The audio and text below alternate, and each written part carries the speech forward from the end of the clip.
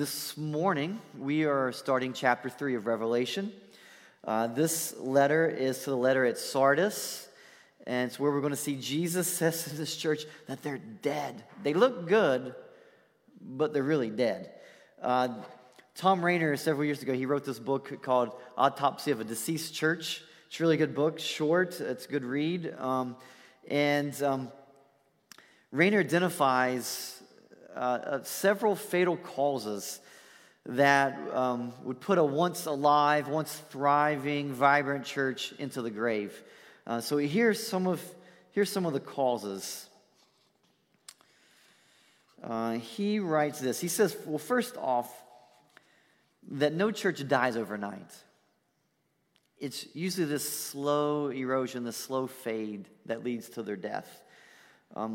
I think the same thing is true when we think about like with a marriage and divorce. Usually divorce just didn't happen overnight. It was a gradual fade towards that. And so Rainer would argue that churches die, it's usually a slow fade. And so he lists several reasons why churches die.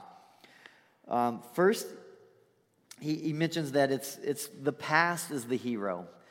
That, those were the glory days back in the past, and their head is still back there. Those were the great days, and they're just attempting to get back to those days. So that's one reason a church dies. Another reason is the church refused to look like the community. So maybe back in their glory days, the community looked one way, but as communities change, the church never changed with it. And so the community looks a lot different than than the church. The church eventually ends up dying because they're not reaching the community around it. Another one is that the budget moved inwardly. So they quit giving to missions, they quit, outreach, and they were just focusing on themselves. So all the money was just about themselves. The next one is similar. It's that the Great Commission becomes the Great Omission. That you stop, not just giving, but you stop going. That you quit doing missions, you quit reaching out, doing service projects. And so the Great Commission becomes the Great Omission. Another one is that the church shifts to a preference-driven church. So now we know we're declining and dying, so let's just go to preference of the world. So how can we get as many people as we can and just start going to the preference, and we stop preaching things that might be that might not sound so comforting. So you stop mentioning things like sin and hell, and you just go to preference. Maybe you're just giving away prizes to get people to come, making music just to get people in the building. Another one is you'll see that the pastoral tenure decreases. So pastors don't stay very long. They're only there 2 or 3 years. They just, the church is hard, so they just leave. So it's another sign of a church that's dying. Another one, this one's really convicting, because all these kind of seem very obvious, and then this one should be really obvious as well, but I just missed it, that the church rarely prayed together. So if you want to kill the church, then just don't pray together as a church family. Man, that really hit me, because I think we could do a much better job. I'm thankful there's a group that pray every week. You guys get together and pray. I don't think this is talking about Sunday mornings. We pray during Sunday morning service, but this is more like somebody's up here interceding on behalf of the congregation. Seems like it's talking about more us praying together corporately. Another one is that the church had no clear purpose. So you have all these different visions, and they're kind of competing against each other, and you end up going nowhere. And then the last one is that the church obsessed over the facilities. So we quit caring about things that are important, like the people, and just began to think about the building and all the stuff, and how can we have the best and biggest, grandest things, and you lose track of what's really important.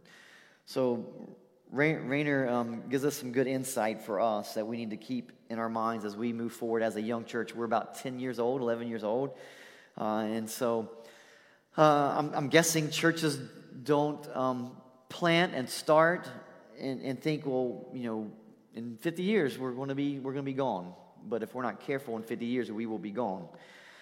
The fact that we're meeting in this building serves as a constant reminder that if we don't guard doctrine, That if we don't have a missional focus, that one day we too are going to be selling this property.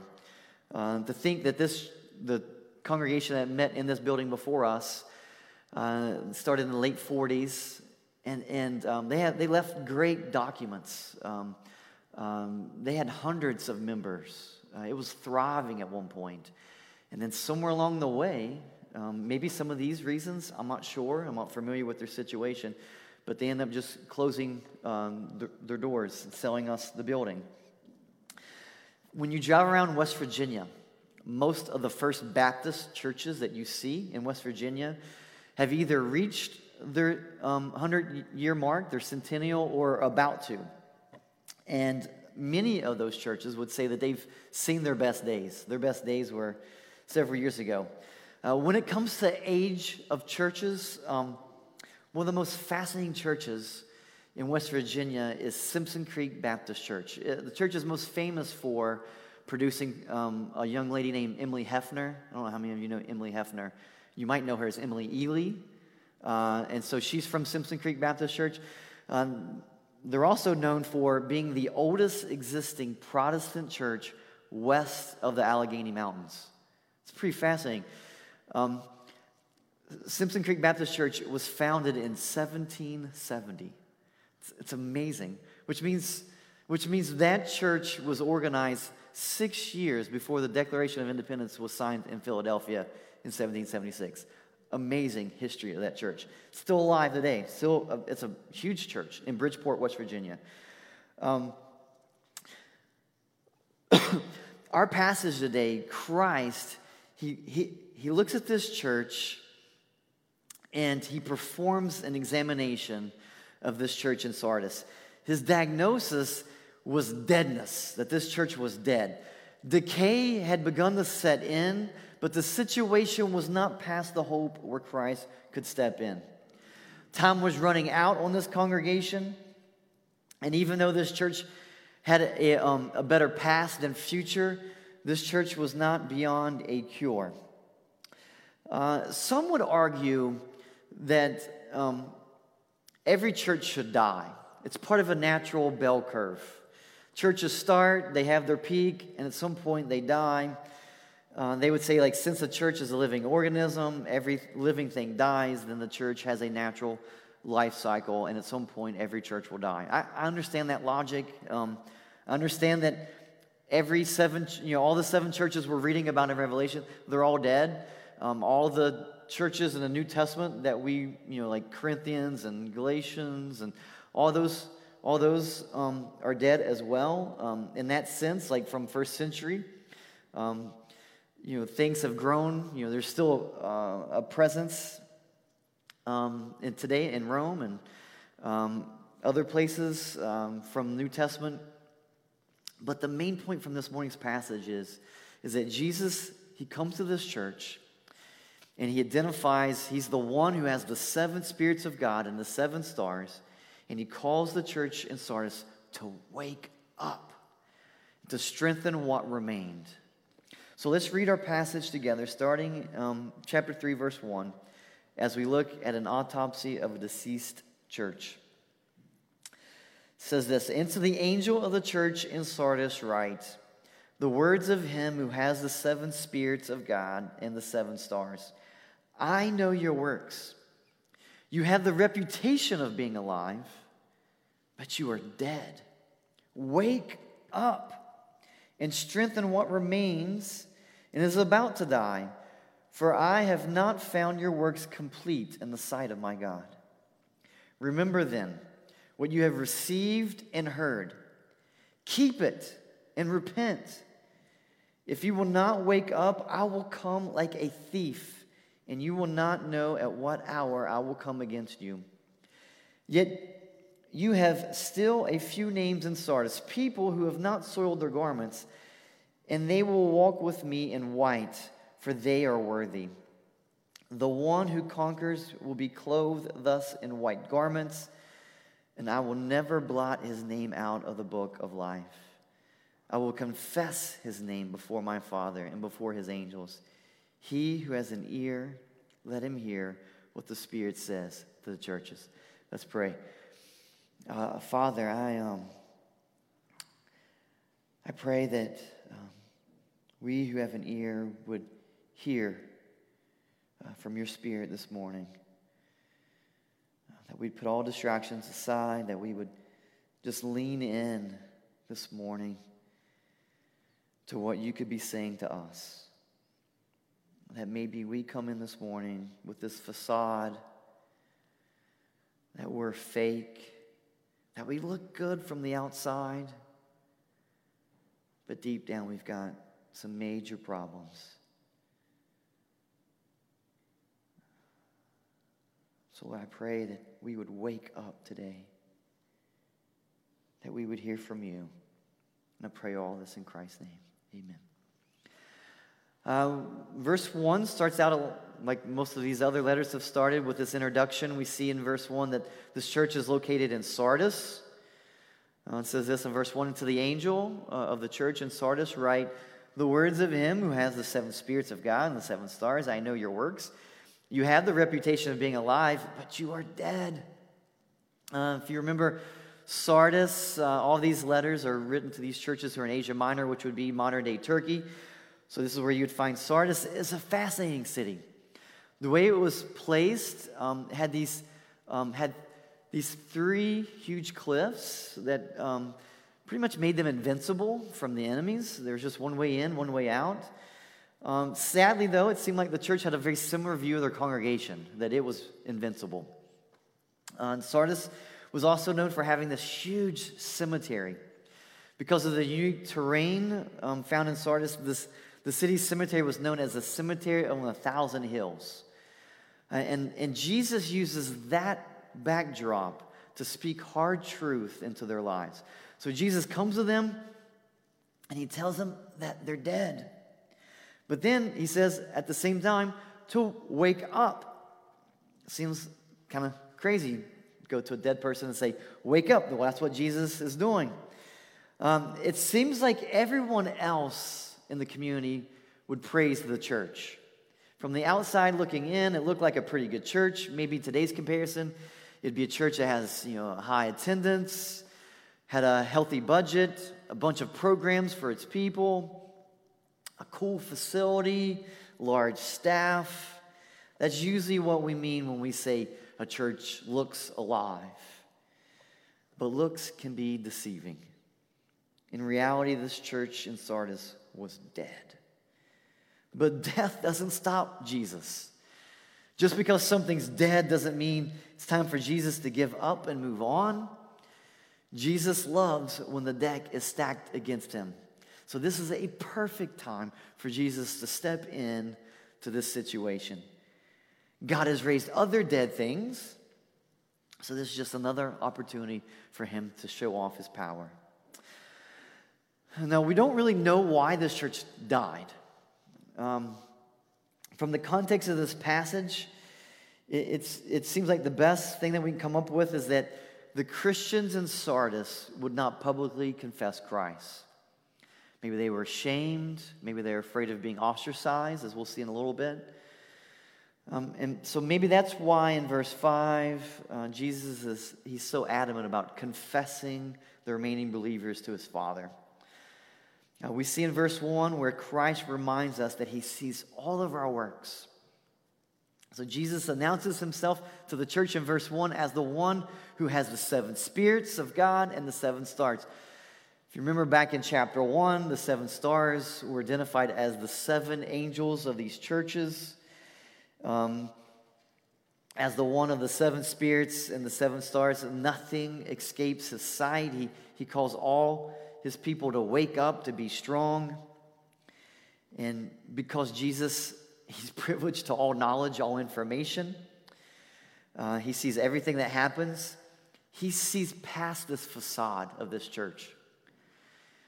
He sees past the fakeness that's in this church. And the same is true for us today. He sees past our church's fakeness, its facade. So if you walk in this morning with just this hypocrisy, or you're just fake or phony, you can trick us probably for a long time, but you cannot fool Christ. Jesus says of them, I know your works. What he means is that he knows their good works, their bad works, and as we see in this passage, their incomplete works. And he says to them, you have this reputation of being alive. So this was probably a well-known church in Sardis. People knew about this church. But if you notice, even with all that, Jesus doesn't really say anything praiseworthy about this church. The other churches, he's mentioned some things. This church, he does not. It's like Jesus is going, you've been praised by everyone else so much, there's no need for me to just boast about how great you are. You already hear how great you are. Let me tell you some other things. And so Jesus is not fooled by their outward appearance. They look good from the outside, but Jesus says, you guys are dead. And then in verse 2, he confronts them, and at the same time, he offers hope for this church's future. Look down at verse 2. He says, wake up and strengthen what remains and is about to die. For I have not found your works complete in the sight of my God. Remember then what you received and heard. Keep it and repent. If you will not wake up, I will come like a thief, and you will not know at what hour I will come against you. How kind is the Lord to step into this situation? They were dead. He could have just left them to rot, but he loves them so much, he steps into their mess, and he offers a remedy. I love how Christ loves. He loves when the odds are against him, and he steps into this situation. Others might look at that church and just go, man, I'm going to write them off. There's no hope for them at all. But Jesus, he's willing again and again, he continues to rescue his people. As long as Christ is involved, your condition is never truly terminal. So Jesus gives this church at Sardis 5 imperatives or commands or steps to move from death to life. The first command is to wake up. They had fallen asleep. And I love this imagery here. When you fall asleep, you're present, you're there in the room, but you don't know really what's going on around you. You're asleep. That's the picture of this church in Sardis, that they're asleep. Life's going on around you, but you don't have a clue what's going on. I remember in high school, when I'd stay the night with my friends, I would make sure I would never be the first one to sleep. You never, when you're hanging out with and this is high school guys, you never want to be the first one to sleep. I see some nods from some of the guys in the room yeah, that's the worst thing ever. Because you just don't trust your friends, right? They're your friends, but you don't trust them. I might just say something about who our friends are. But you never want to be the first one to sleep because they might do something to you. Here Christ says, wake up. This church was asleep. Christ is telling them to stay alert. When you're asleep, you have no defense. To wake up means to recognize that Jesus is bigger than anything you fear. It means recognizing that he is better than anything that pleases you. It means knowing that if you have him, then you have everything that you could possibly ever need. That you find that in Christ. That's what it means to wake up. We're awake to other things. We think these things will satisfy us. Christ says, wake up. Focus on me. I'm what's going to satisfy you. Next, he says, to strengthen what remains because it's about to die.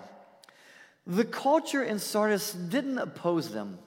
Some of these other letters we've read, there's persecution going on. But it seems like this church, it's fine. There's not much rub between the church and the community. It's like they're just maybe compromising some of their beliefs just to go along to get along, in a sense. It seemed like the culture just ignored them. Yeah, we know about that church, the good works they do, but they don't bother us, we don't bother them. This verse reminds me of so many churches in West Virginia, and I pray that's not the case for us as Huntington Community Church.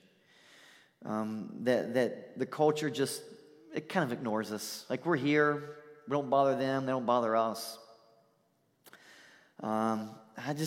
just think of so many churches in West Virginia, and that's kind of where there are.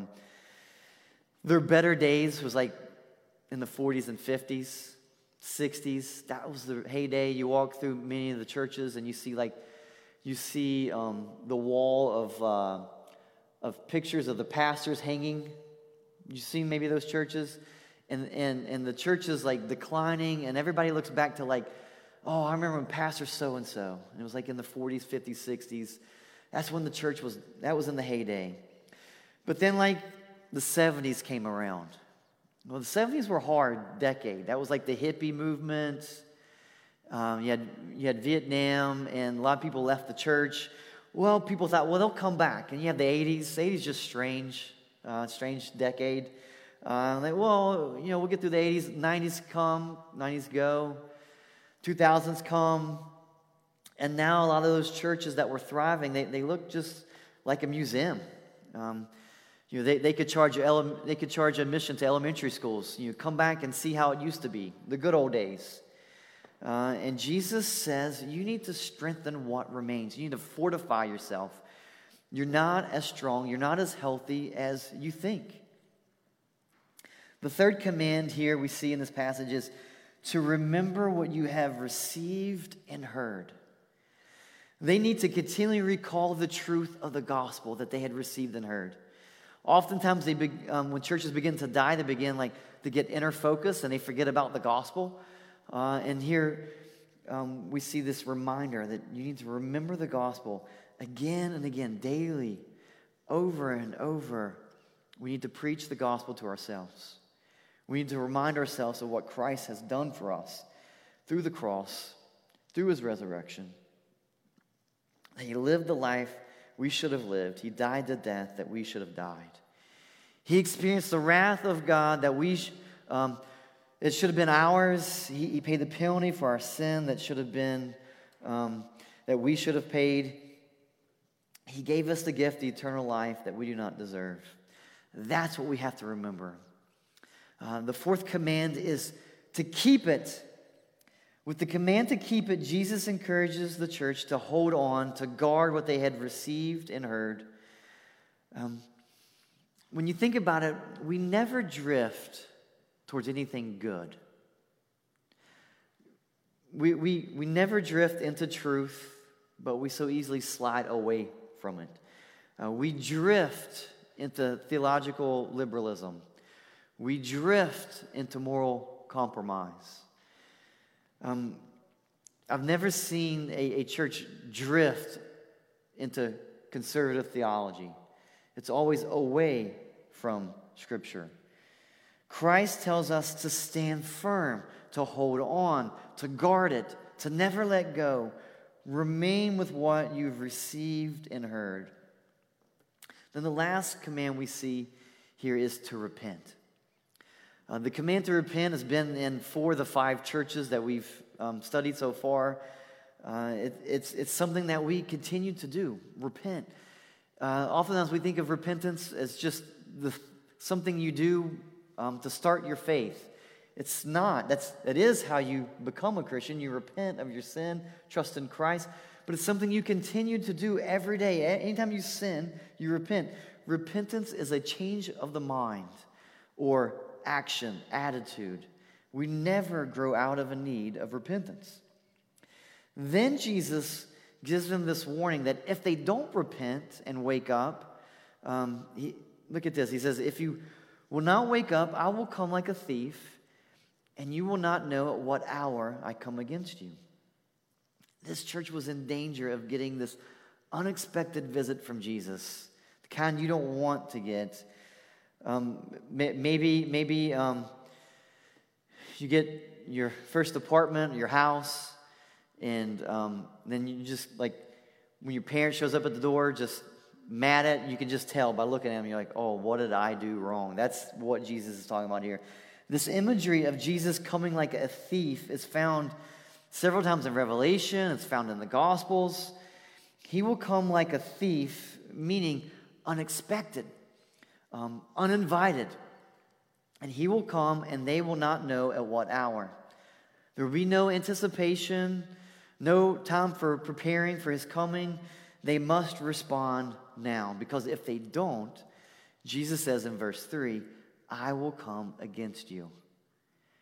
I cannot think of a more frightening thought than thinking that Jesus is coming against me.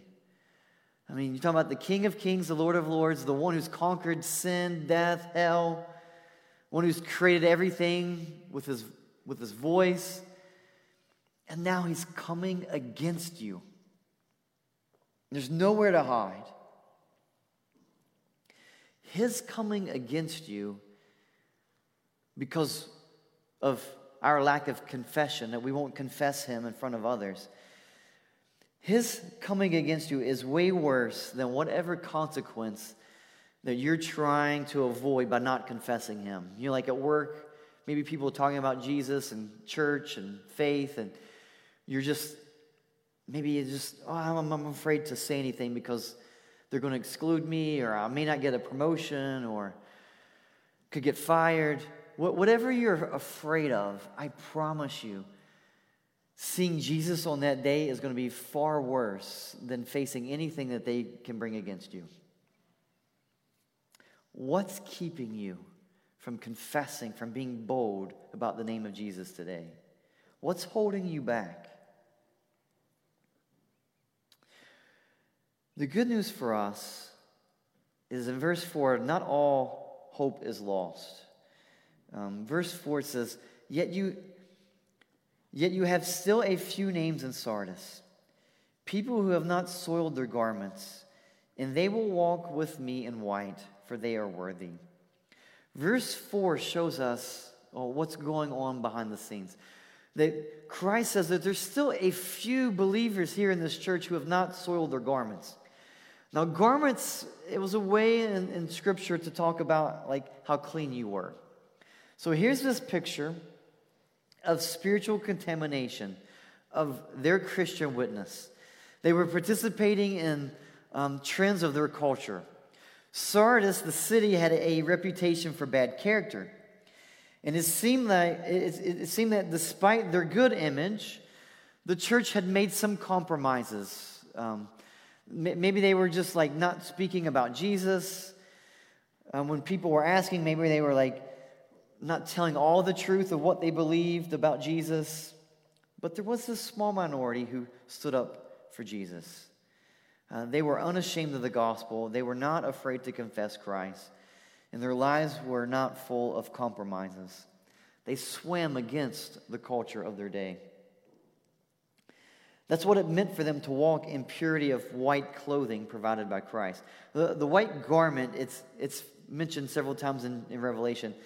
Here in a few weeks, we'll see this. In Revelation 7, verse 9 and 10, it says, After this I looked, and behold, a great multitude that no one could number, from every nation, from all tribes and peoples and languages, standing before the throne and before the Lamb, clothed in white robes, with palm branches in their hands, and crying out with a loud voice, Salvation belongs to our God who sits on the throne and to the Lamb. So this future heavenly scene, which contains saints from every nation throughout all human history, here they are, they're clothed in these white robes. And among the saints in Revelation 7 would have been true believers from this congregation, the church in Sardis. Christ keeps his promises. There's a remnant that remains, and we continue to read about this remnant in verses 5 and 6.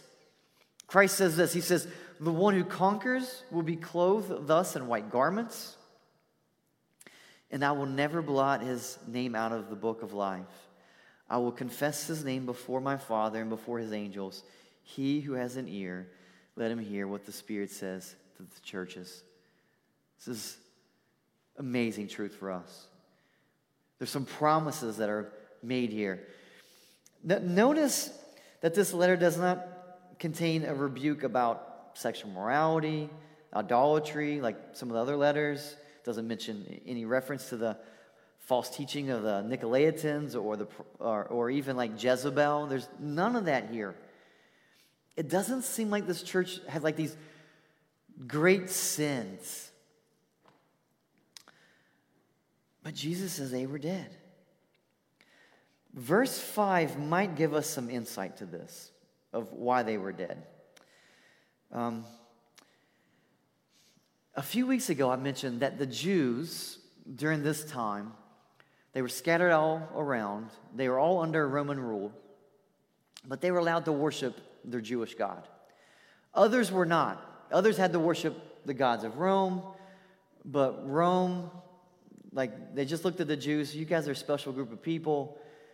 We're just going to let you worship your God. You just do what you guys want to do. It seems like knowing that, and then also knowing that from archaeology, that we see that in Sardis there was a thriving Jewish community. The largest synagogue from ancient world was located in Sardis. It was large enough to seat over 1,000 people. So there's a huge Jewish population. There's a possibility that maybe that church, they were trying to identify with the Jews. As long as they identified with the Jews, then they were safe. They didn't have to worship the Roman gods.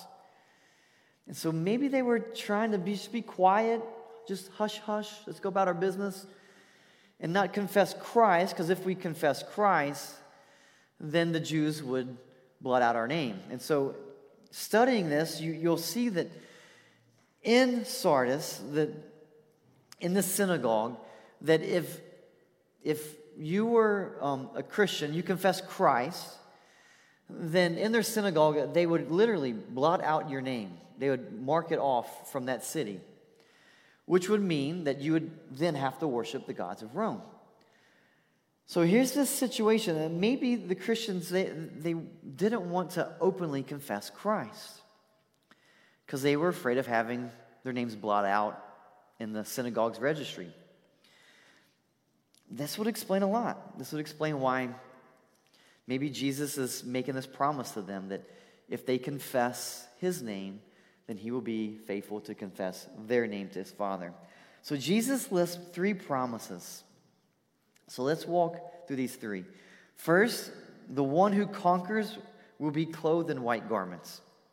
This is a sweet deal for us, that you were called a conqueror, and we haven't conquered anything. We're a conqueror because of the one who conquered death and sin. He's the one who's helping us to persevere to the end. And once you reach the end of life, then you are glorified. That's what it means to be clothed in white. That you're glorified, you're perfected.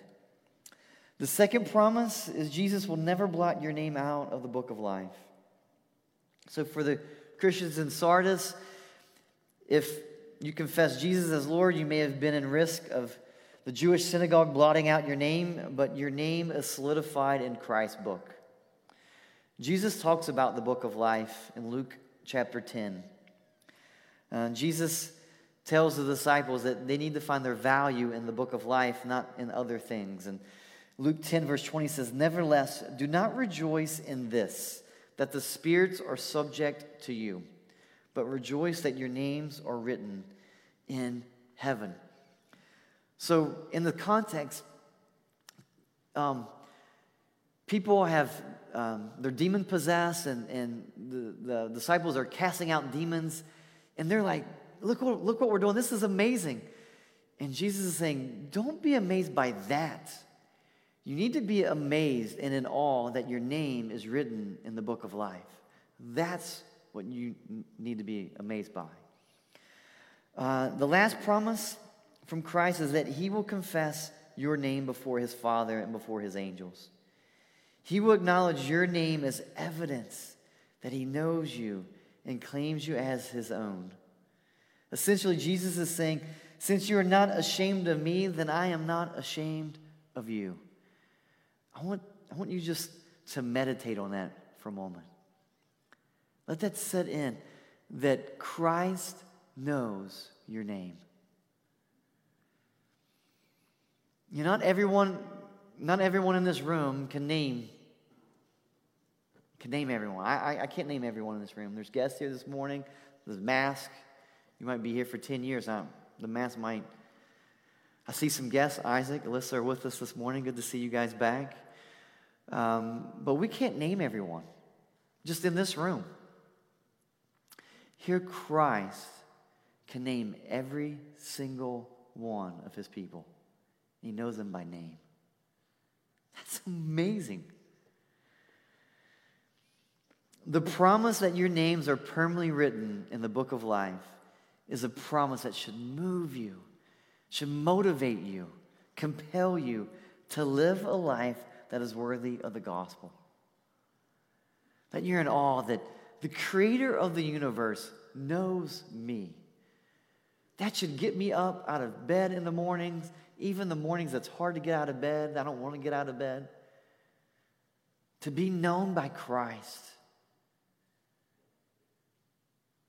should motivate us to love and good deeds. There are many reasons why churches die.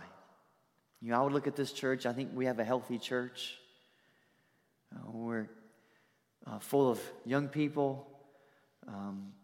We continue to bring in new members, either by addition or through birth. We're baptizing people. But I'm not going to think that this church can't see bad days ahead. We've got to be on guard. We've got to look out to make sure that we don't end up being like the church at Sardis. I also know that a healthy church is made up of healthy individuals. That each one of you bring your good and your bad to this congregation. And so a healthy church is made up of healthy individuals. Do you have an appearance of health? Do you look good while in reality you're dead? Is your life a facade? Are you a fake, a phony? You can trick us for a good while, but you cannot pull a fast one on the Lord. He sees it all. What area of your life this morning, if Christ were writing a letter to you, would he say, wake up? You've got these blinders. You can't see these areas in your life. You're fake. It's a facade. You've got this good reputation. So many people talk about you and praise your name. But you need to wake up. The hope for us this morning is the same hope that Jesus offered this church in Sardis. We must remember to cling to what we have received and heard. If you've heard the good news that there's a God who is holy and that you are sinful and you are under his judgment, but this holy God has made provision for your sin in the death and resurrection of Jesus, then remember that good news. Cling to it. Live on it. Keep it. Repent of those things that create the separation between you and Christ. Live a life of repentance. Things that don't match up with Scripture. Let us confess our allegiance to Christ, to everyone. May we be bold this week so that Jesus will one day confess our name to his Father. I'm going to invite the band to come back up this morning. We're going to keep singing. Let me pray for us. Lord, thank you so much for second chances. Now, Lord, some of us this morning, we may be asleep. We need to wake up. So, Lord, I pray that you would stir us from our slumber.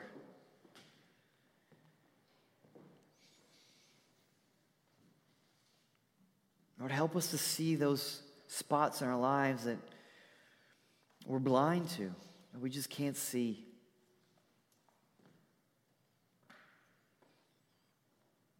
Lord, help us to repent of our sin, to trust in you.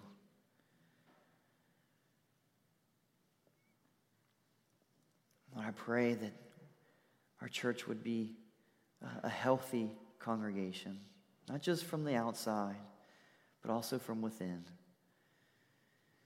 And Lord, we look forward to the day where you confess our name to your Father. You call us by name. You look to your Father and you say, that's my son, that's my daughter, that's my servant. Well done. So Lord, we look forward to that day. Help us to cling to you. Help us to finish the race. We pray all this in Christ's name. Amen.